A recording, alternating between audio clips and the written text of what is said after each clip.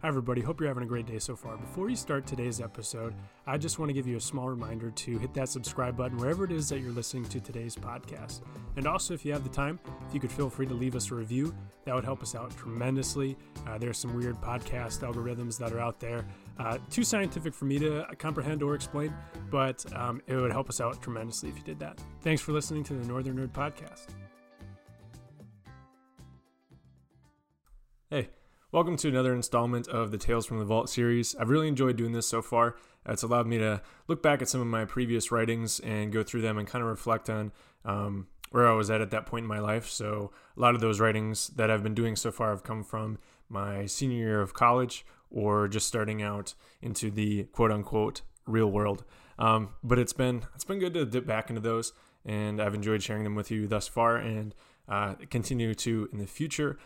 So today's episode is why traveling solo isn't so bad. And it's my story from a trip that I took out to California after I recently graduated from UW-Eau Claire. And it was kind of like a graduation present to myself to take this trip out to California. I was like, if I'm going to take this trip, I got to do it now before I start my full-time career. And it was a trip of a lifetime. And here's a story about it.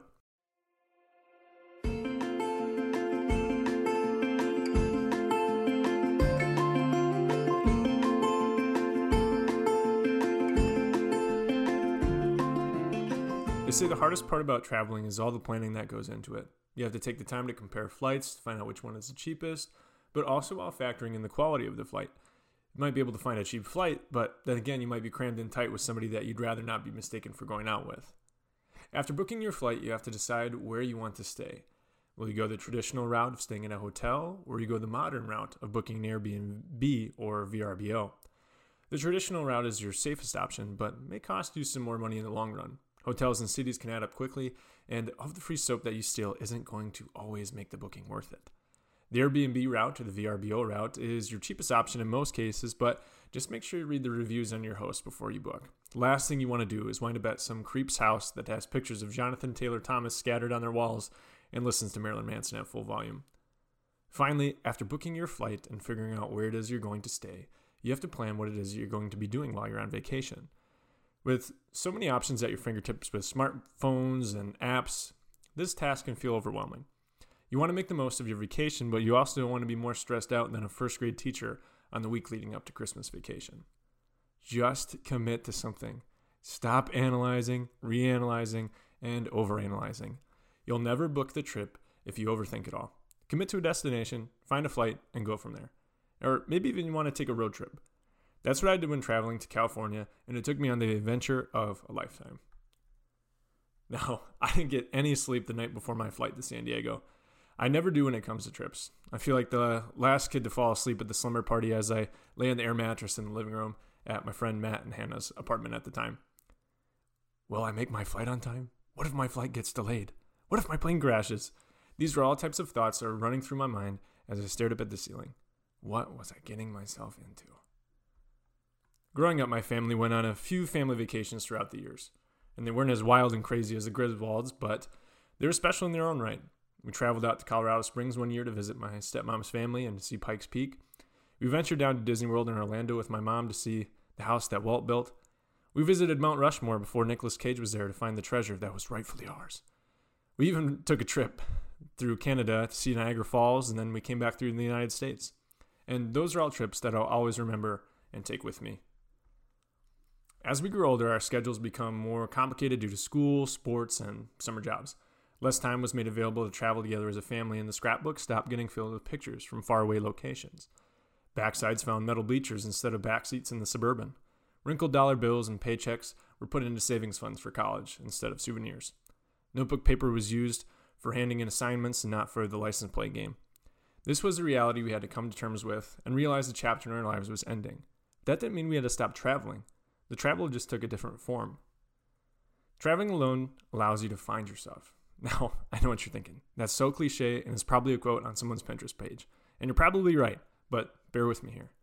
When I tell people that I'm traveling alone, the response normally goes like this. What? Why? But there are so many things you learn about yourself while traveling alone. You learn how to problem solve without being able to rely on someone immediately. Now, for example, my train was supposed to travel from San Diego to Los Angeles, and it kept getting delayed. And the first time they told us that the delay would only be 45 minutes long. And that was manageable. I had a good book with me. I don't remember what it was at the time, but I had a paperback book with me.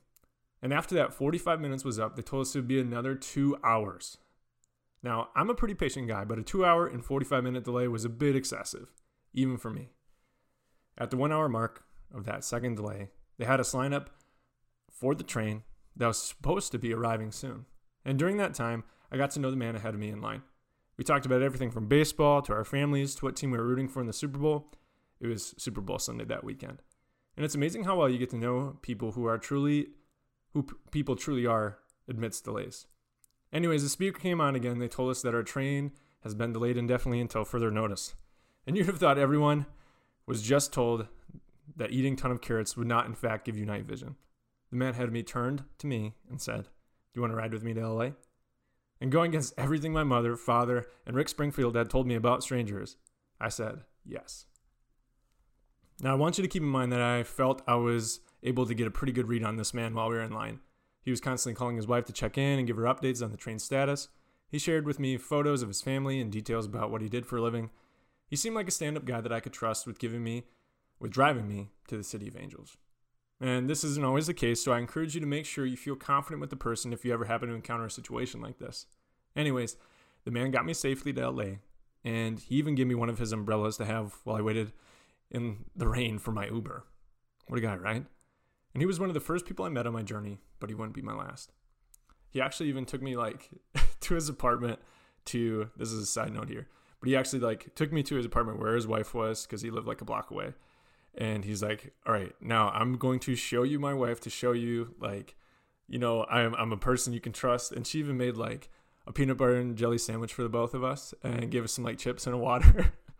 And I think the first real trusting moment that we had was we stopped at a gas station because he had to fill up before we left to make this journey from San Diego to LA. And we stopped at this gas station. I had to use the bathroom real quick.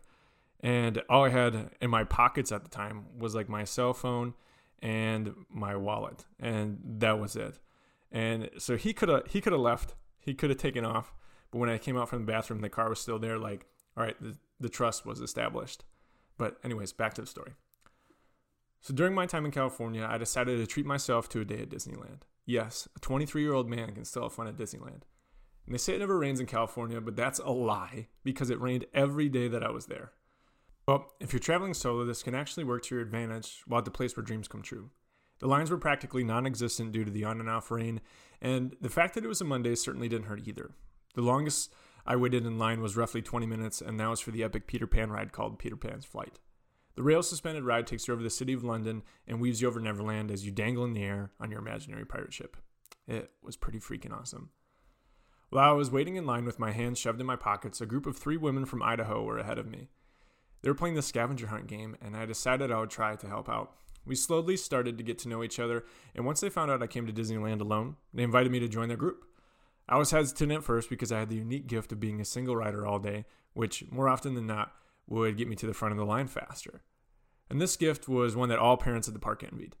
I honestly heard a mother say, "I'm going to need to check into a psych ward after this." While I was eating my lunch, I was sitting on this little park bench eating a sandwich that I bought that was probably way overpriced, but I was hungry, and people watching is always very fun. But I wasn't worried about making it around to all the rides. I planned to spend 8 hours at Disneyland that day, and whatever I got to was what I got to. They welcomed me in wholeheartedly like I was a lost sheep wandering around a rainy Disneyland looking for my shepherds. They let me use their Fast Pass on more than a couple of occasions, and I felt like I was part of a heist. And it doesn't take a lot for me to get going, people. They were pros as it was not their first time at Disneyland, and I was glad they took me under their wing. If I remember correctly, they were actually part of this traveling theater group, and they made it a point to stop at Disneyland whenever they were kind of in the area. So I believe it was these 2 moms, and then one of their nieces was part of the group. So they're a pretty fun group to hang out with.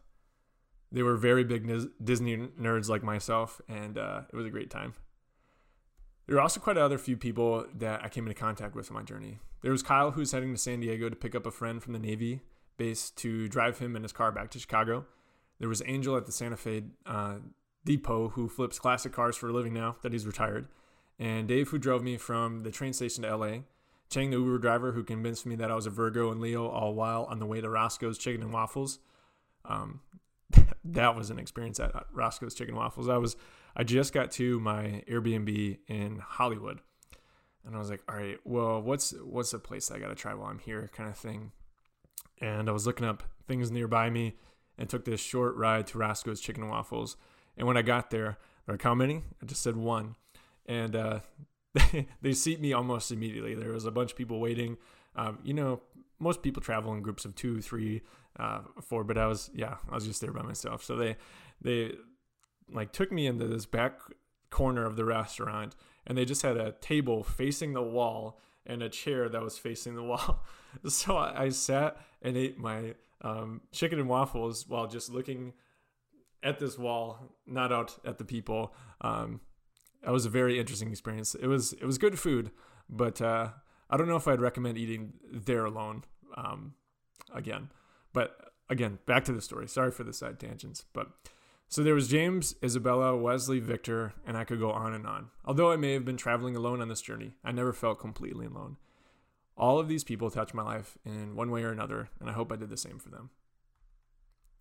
This trip to California was a goodbye to my childhood. So as I mentioned previously, I recently graduated from UW-Eau Claire in December and just completed my student teaching towards the end of January. And it was now time for me to be an adult. I had to make adult decisions. I had to start applying for jobs, looking for places to rent, saving for my future. And it's finally time that I learned how to cook more than just breakfast food and pizza. And there's no way that Dr. Seuss's Oh, the Places You'll Go could have prepared me for this step into the, again, quote unquote, real world. But yes, it actually could. I've been preparing for this adulthood thing for a while. It's not something that you can stamp on a person one day and say, you're an adult now. You know everything you need to know. It doesn't happen all in one day. It's a growth process. And at 26 years old now, looking back at what I wrote as a 23-year-old, I'm still learning day by day. So little by little, it starts to come together. You travel to different places. You start talking to people that are older than you and begin to seek their wisdom. You try to make new foods just to say that you could. You read more often than you did before and begin to take on different views of the world. You form your own opinions, not just ones that you've become accustomed to hearing down at the coffee shop or at the bar. You take chances and begin to lead with your gut more. You'll find that traveling solo has shaped you into the person that you are and are becoming. And you won't get mad at yourself for crying to Elton John's Rocket Man as your plane lands back home, because now you've got to tackle this thing everyone has been calling the real world. You're ready. So there's my story of why traveling solo isn't so bad, and I hope you're able to go on many adventures, both with people and, by yourself, because I think that's important as well, just for time for that pause and reflection. And I hope you enjoyed listening to this edition of Tales from the Vault. Thanks. Thanks for tuning in to the latest episode of the Northern Nerd Podcast. Feel free to like us on Facebook, follow us on Instagram, and subscribe to us on Apple Music and Spotify Music so you know when our latest episode of the Northern Nerd Podcast is coming out. That about does it for us, so continue to be kind to one another, and we'll see you around town.